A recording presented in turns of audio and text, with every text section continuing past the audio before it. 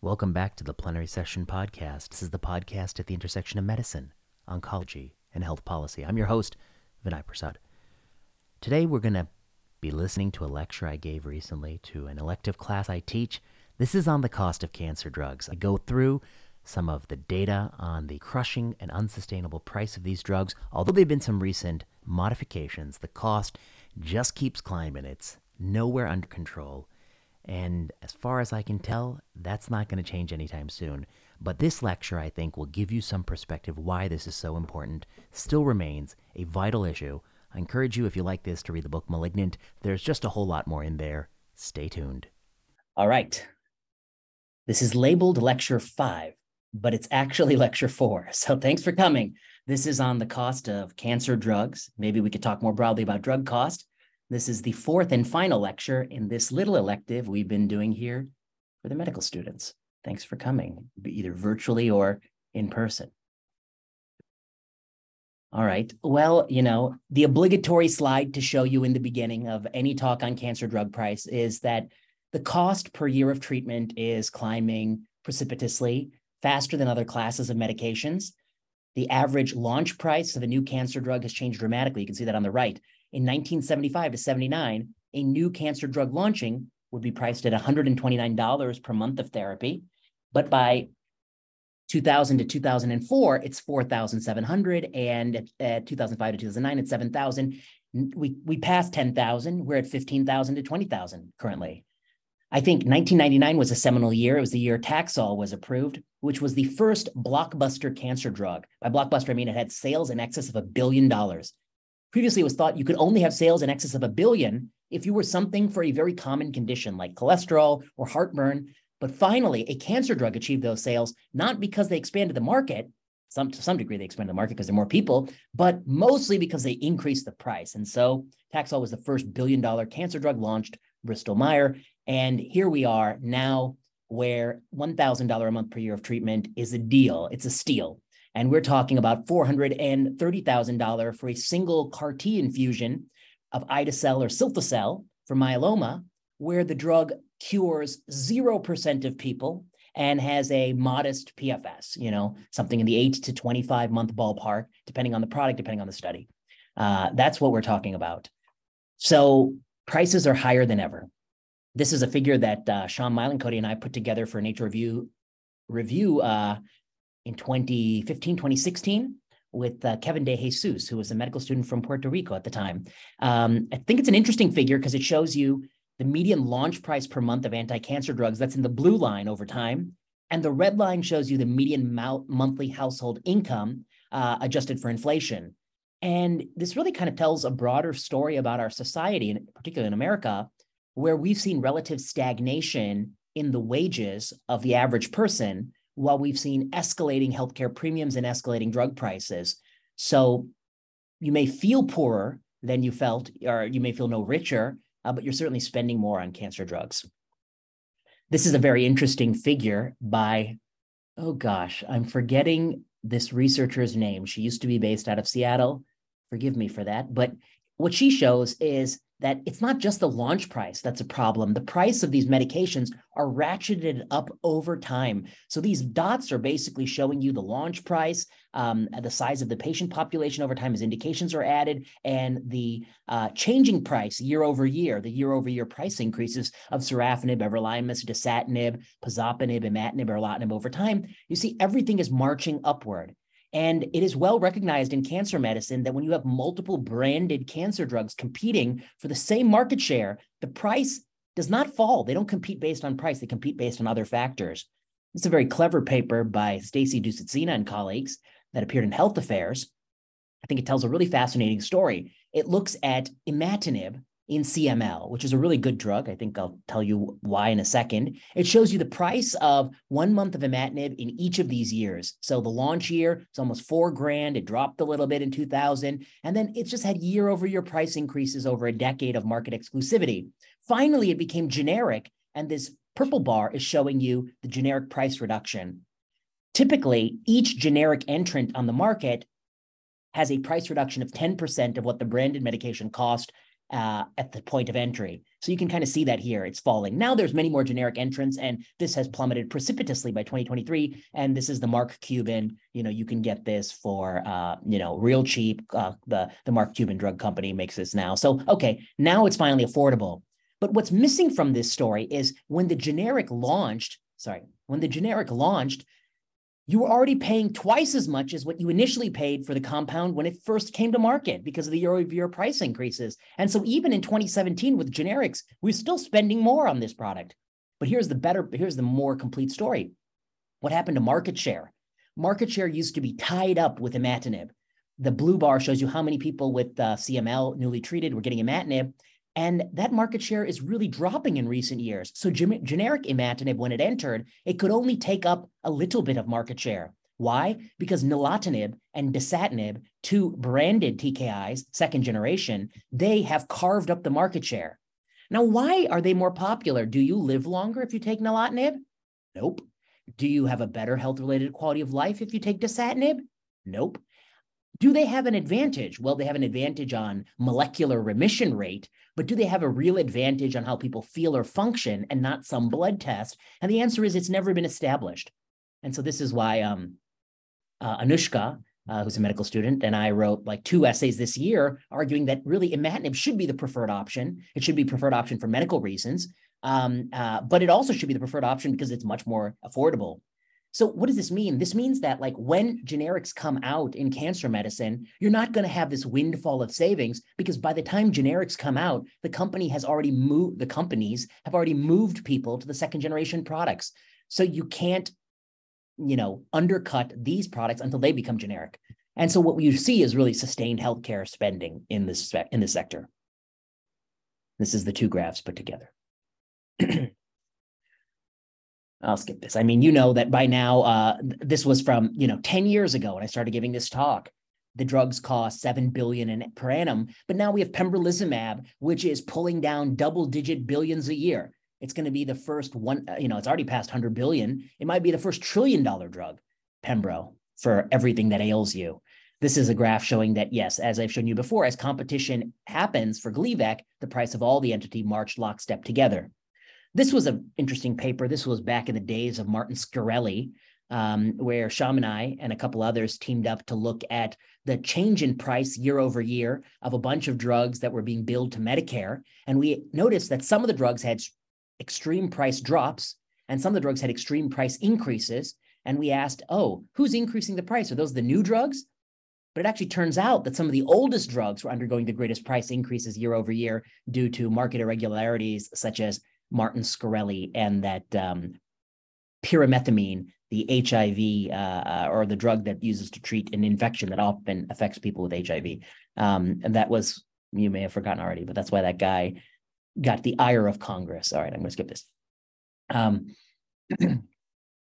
This was work that we did about 7 years ago that now Jordan has replicated, Jordan Milos and I in JAMA Internal Medicine. But it basically asks the question, does the price have anything to do with the benefit, the innovation, and the costs of the medication?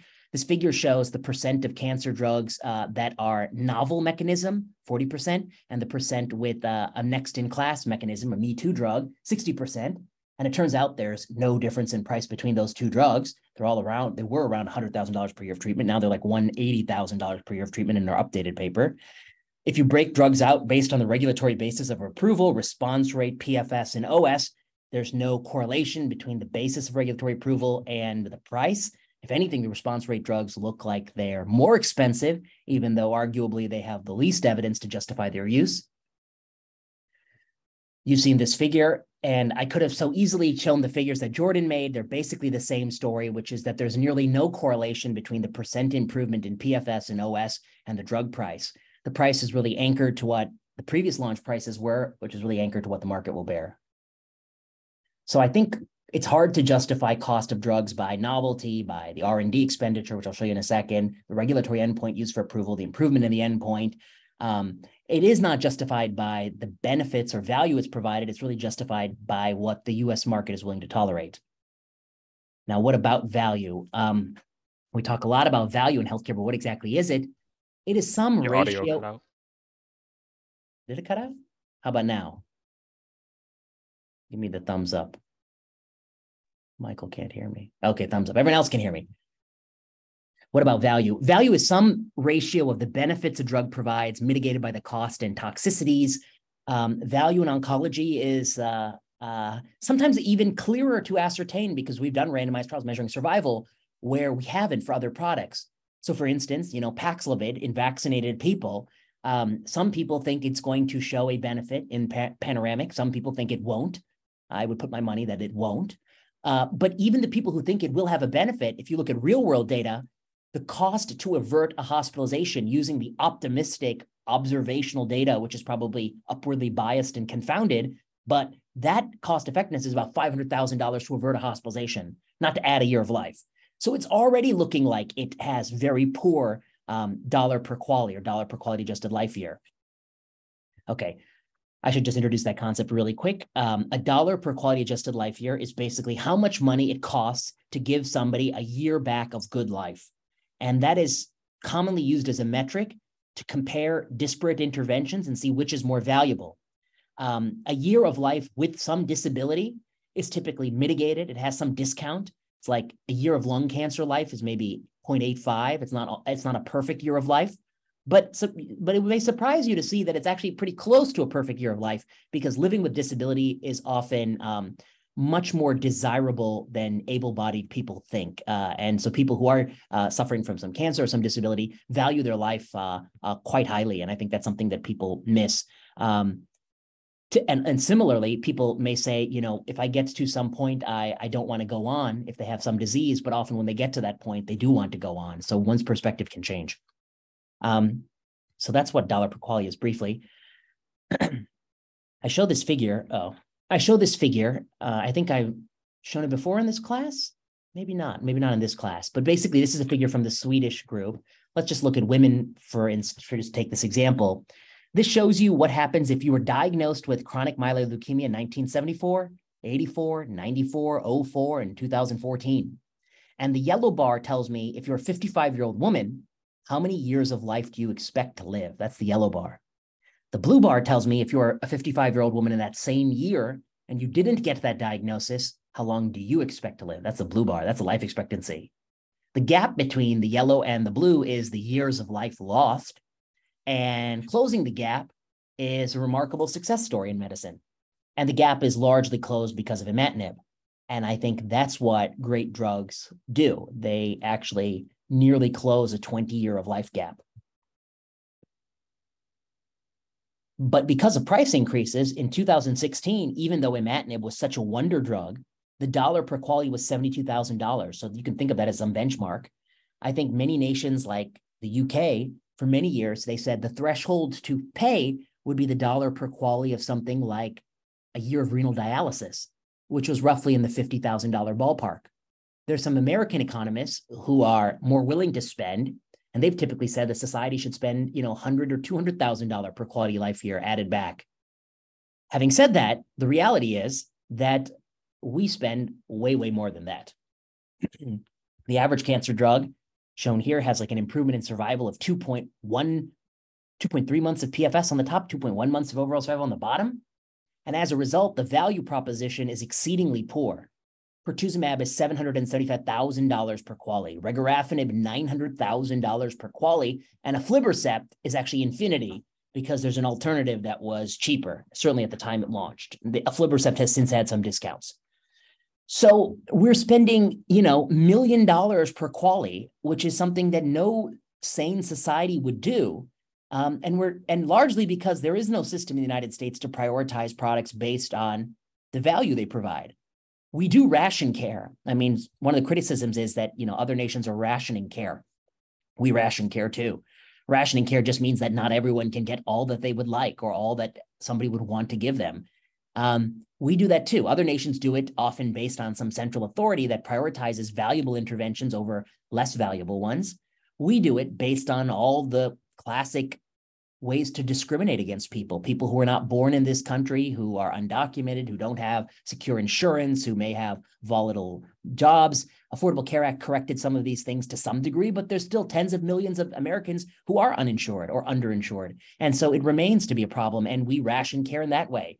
And I think anyone who rotates at the general And the VA and Parnassus will see that there is some rationing going on.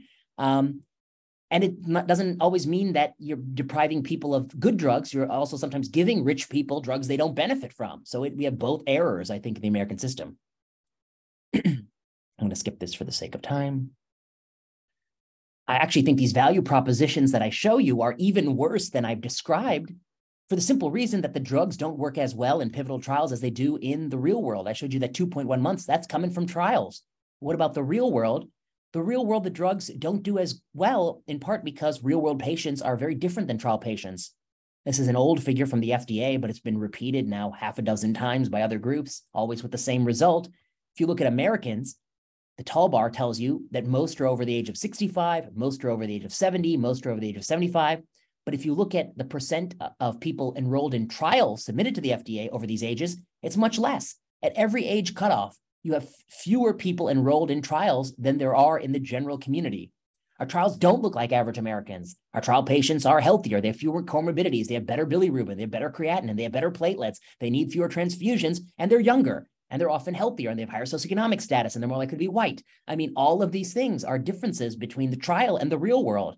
And the moment you translate the results from the trial to the real world, you don't get bigger benefits. You don't even get the same. You get a deterioration of the benefit. That's shown here. This is a nice paper. Well, on the left, you see the pivotal trial results of sorafenib versus placebo in the SHARP study, which is now 15 years old, New England Journal paper. And you can see that this drug has, some real but modest improvement over placebo.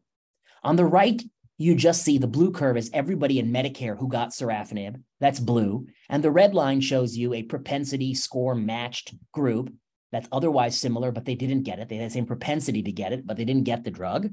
And it has about the same, showing no survival benefit in the real world. But to me, the bigger take-home point is that people who took sugar pill on the control arm of this study, they lived twice as long as people who took the drug in the intervention arm of life. People who actually took the drug in Medicare live 4 months. Here they're living 8 months on placebo. So our trials are so unrepresentative that if you take sugar pill on the trial, you're going to have twice the survival of somebody who's taking the real drug in the real world. That speaks poorly of how we're running trials. I don't think it's gotten much better. If anything, fewer people are probing this question.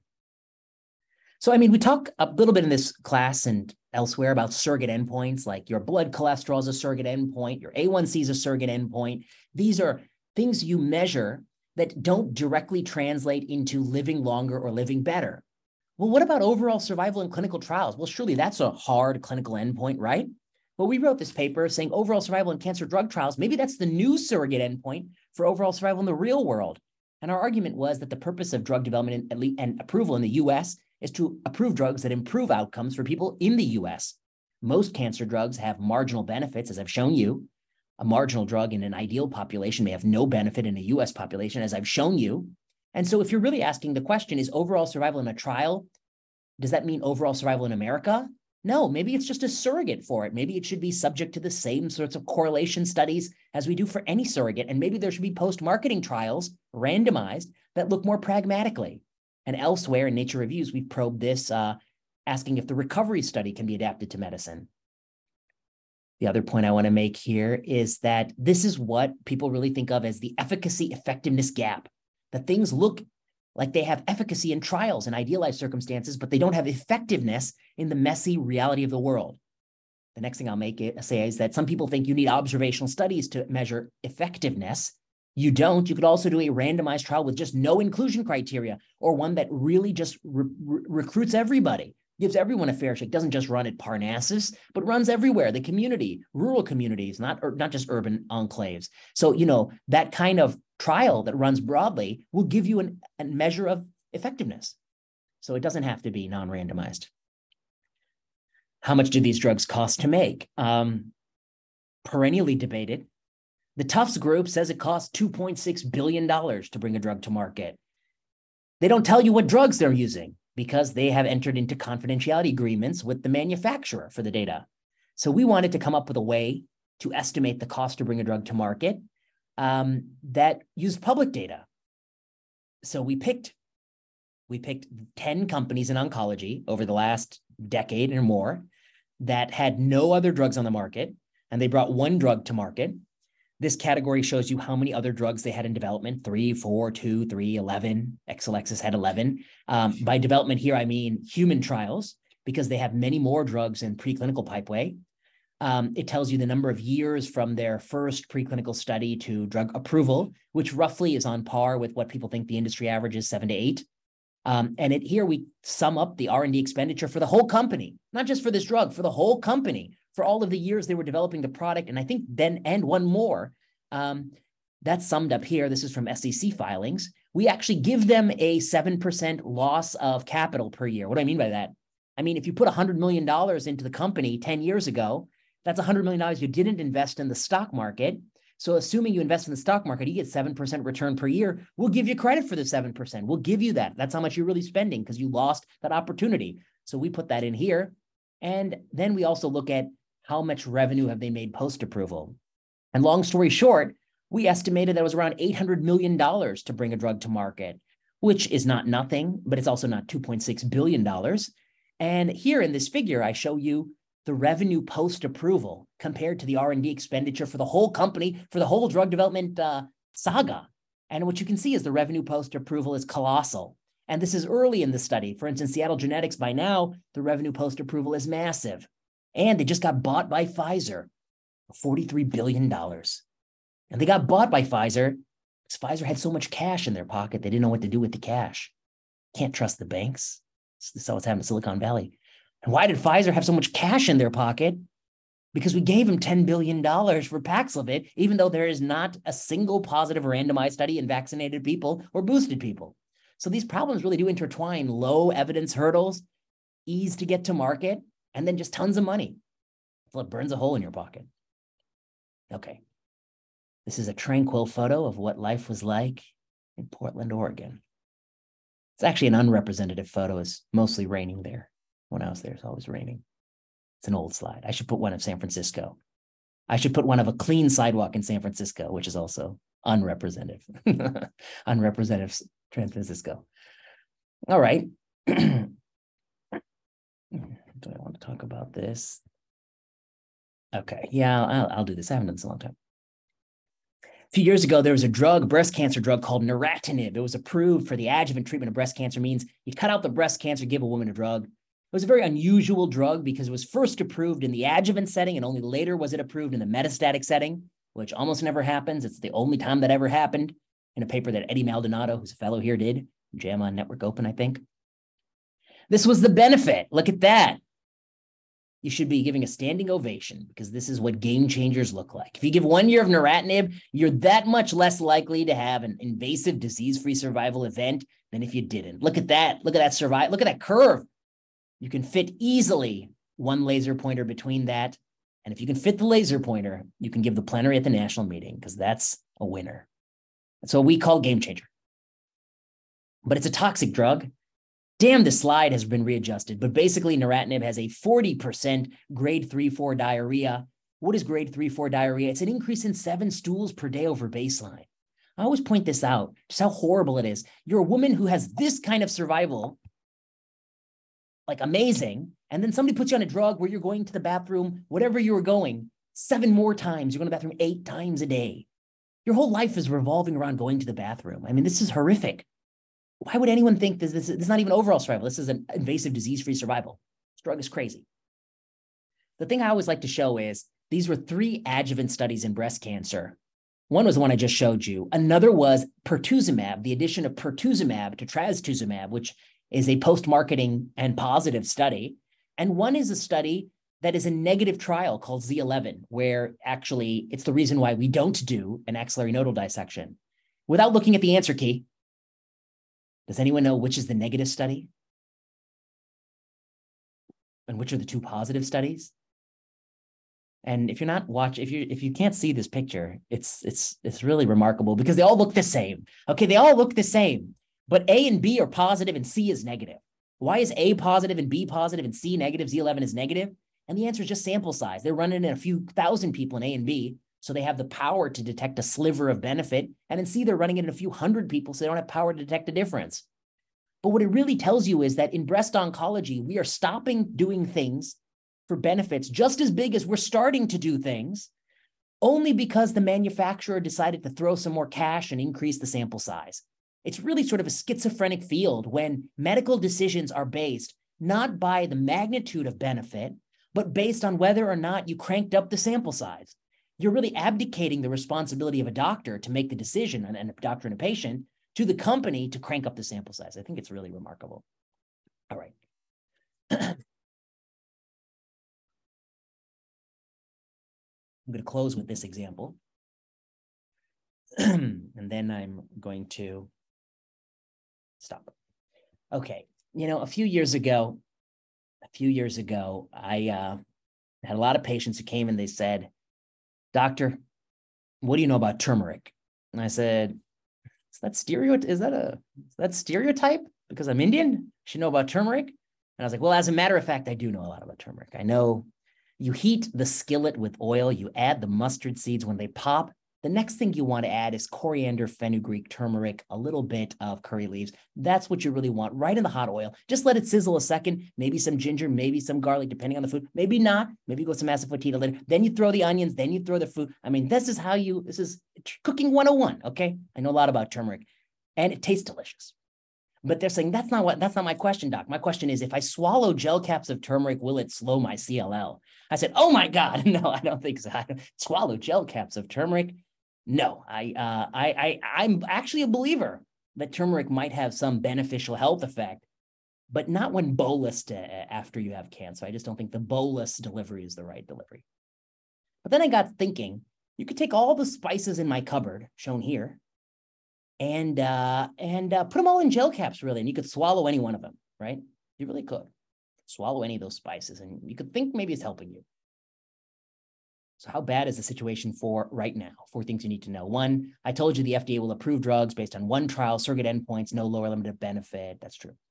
2, the drugs make a lot of money. Median revenue post-approval, this is from the WHO, $10 billion, 12 years of marketing approval. That's the median of all the cancer drugs. We run large duplicative trials agenda with little rationale. We're running 2,000, 4,000 studies of PD-1 drugs. We got 20 different PD-1 drugs already approved. We've got, nivolumab, pembrolizumab, durvalumab, atezolizumab, cemiplimab, avelumab. And then the 3 other ones that I'm forgetting. We got a lot of PD-1s already approved. They're not really different from each other. And then finally, the p-value. The p-value is really the probability of getting a result this extreme or more extreme, assuming the null hypothesis that you're sampling from the same distribution. If you reach your hand in a jar full of M&Ms and pull it out twice, 1 handful, you get 4 yellows. The next handful, you get 6 yellows. The p-value is the probability that you would have seen that difference or more extreme difference just by chance alone. But we already know it's chance alone because you're putting your hand in the jar of M&Ms, okay? The p-value assumes the null. So let's assume all those drugs in my all those spices in my spice cabinet don't help cancer, but I put them all in gel caps and I run 100 randomized studies. And let's say hypothetically, for the sake of simplicity, I use a one-tailed p-value of 0.05. That means that if these drugs really don't work, out of 100 studies, how many studies will find a benefit? Back to the spice cabinet. Of 100 trials, 5 would be positive by chance alone, p-value one-sided 0.05. And then you start to think to yourself, what kind of crazy person would do such a study? Cost a fortune to run it. Let's just say it cost $22 million to run each of those studies. It would cost me $2.2 billion to run a portfolio of cancer drug trials with 5 false positive results. But what do I get for each false positive result in a world where there is no lower limit of efficacy, in a world where you only need 1 positive randomized control trial? What do I get for 5 false positive results? What I get is $12 billion, $10 billion, which is what the WHO grew. So what that means is, this is the tricky concept. This is a figure that shows you pick what the cost of a phase 3 randomized trial is, and this is the break-even point. In other words, how much money you have to make per drug approval to run a portfolio of trials for an inert substance. And the answer is current revenue is far in excess of the threshold. In other words, if you had enough capital and enough inert drugs, and you ran enough trials, you will turn a profit in today's marketplace. You'll get some false positives and you will turn a profit. That doesn't mean you've helped anybody. And this is, I think, one of the biggest problems with the current system is we give so much reward in terms of dollars that we have incentivized companies to test low value products, things that they really don't think are that promising. I actually, quote, I do not think companies are actually testing useless drugs, but what I do think is they don't have to be much better. They don't have to be much better than useless to turn a profit. And I think that is a problem in the current system. The incentives are too great. What would I do to fix it? I think 2 studies, not 1 study, would be a help. I think specifying minimally clinically important differences would be a help. I think more and better randomized trials would be a help. Representative randomized trials would be a help. Those are my solutions. So I'm going to stop the recording so we can do questions in anonymity. Thank you.